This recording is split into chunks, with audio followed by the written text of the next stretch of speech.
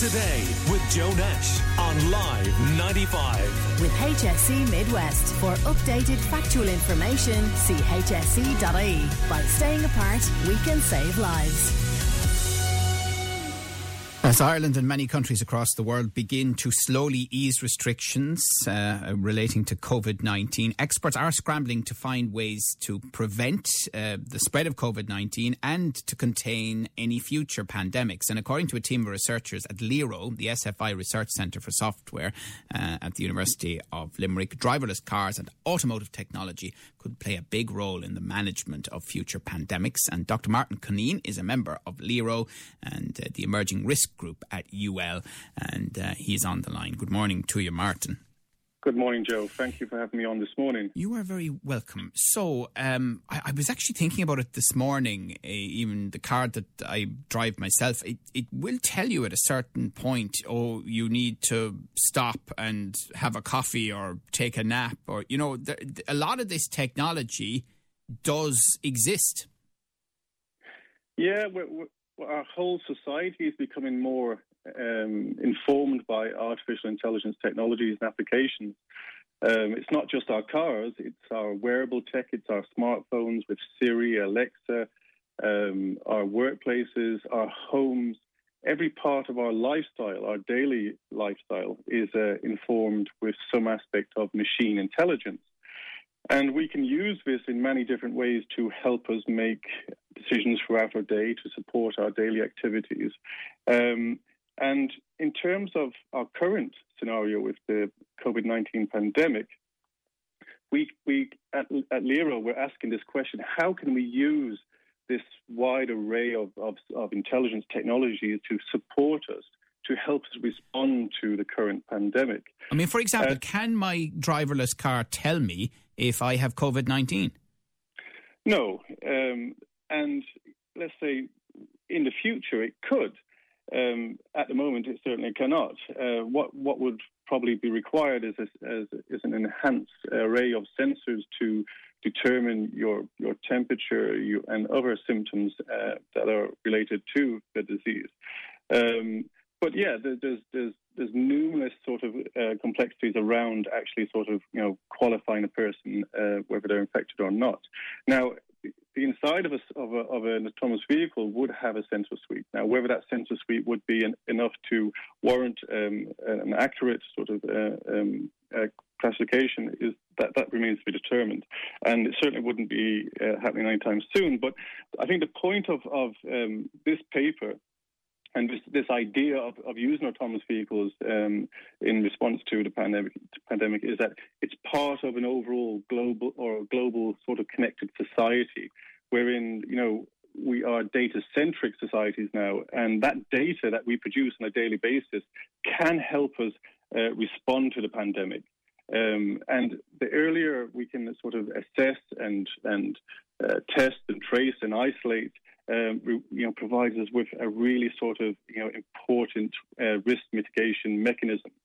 Because obviously the hope would be that you're driving to work and your car suddenly starts beeping and talking to you and saying, I have a concern, your temperature is up, do not leave this vehicle, make sure that you check yourself for COVID-19, certainly do not go into work.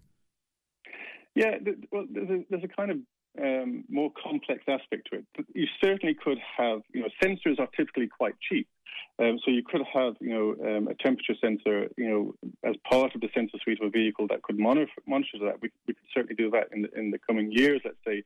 But the problem is, and the deeper question is that, what kind of new risk does that introduce in terms of the user of the vehicle, in terms of, you know, data use and privacy and what have you?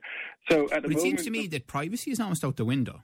I mean, the talk of the tracing apps and all of that, it does feel as though, and I mean, the Irish Council for Civil Liberties would have more defined views on this than I would, that a lot of what was seen as precious and vital appears to have been swept to one side in the current context. Yeah, this is the deeply problematic scenario, is that, you know, as we've seen with the outbreak of the virus in Wuhan and in China, where they actually, and South Korea and Singapore, where they've used apps in a very, successful way. in terms of the European approach to it, we've certainly been more, concerned about what the use of these apps presents to society in regarding privacy. And there's a huge debate on at the moment. So I'm on Twitter quite a lot, and on Twitter there's privacy experts daily engaging with this idea. What does it mean? Can we use a centralized sort of model like they seem to be doing in the UK, where all the data will be gathered from your phones, from the apps, and stored and analysed in a central server? Or can we use let's say store the data on the phones itself, a decentralized version where that offers more security and respects privacy better? But I think all of these approaches regarding the COVID-19 apps and the access to data raise important questions that need further investigation. And Martin, how close are we, in your view, to driverless cars, maybe driverless public transport, and for example, a company having a driverless vehicle in case someone shows symptoms on site of COVID-19 and you want to get that person out of there and you want to get them to their home or to a medical facility, and you do it in a driverless vehicle so that there's no risk to anyone else? Yeah, that's a really good question. It depends, really. Like all of these technological responses, if the energy is put into it, it could be made happen quite quickly. But with, let's say in 2016, most of the OEMs around driverless technology, Honda, Ford, Renault, and BMW, Audi, they all announced to the world, in great fanfare, that we'd have fully autonomous vehicles by 2020. And yet here we are in 2020, and we have at most level 2 partial automation. And this is the likes of Tesla with or advanced lane assist and what have you. But the reality is that we've reached a kind of intelligence bottleneck in terms of how autonomous vehicles actually represent the environment, the driving phenomena, and how they engage with that phenomena. So we need more intelligence to support the driverless vehicle in its ability and capacity to make decisions navigating the road.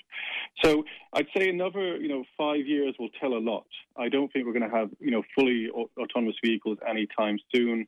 Now there's billions been invested in this continually. Hopefully, because it will happen soon, because driverless vehicles will offer so much opportunities in changing our urban centres. They'll be environmentally better. They'll offer mobility to many that lack it. And they'll change how we sort of, relate to vehicles. If you look at our cities, most of the space in our cities are given to vehicles, and they're jammed up. So if we move to autonomous vehicles, it can offer a kind of a different paradigm, a different way of looking at social mobility. Right. Okay. Dr. Martin Cunneen, very interesting. Thank you. A member of LERO, the SFI Research Centre for Software, and the Emerging Risk Group at the University of Limerick. Call Limerick today now on 46 19 95.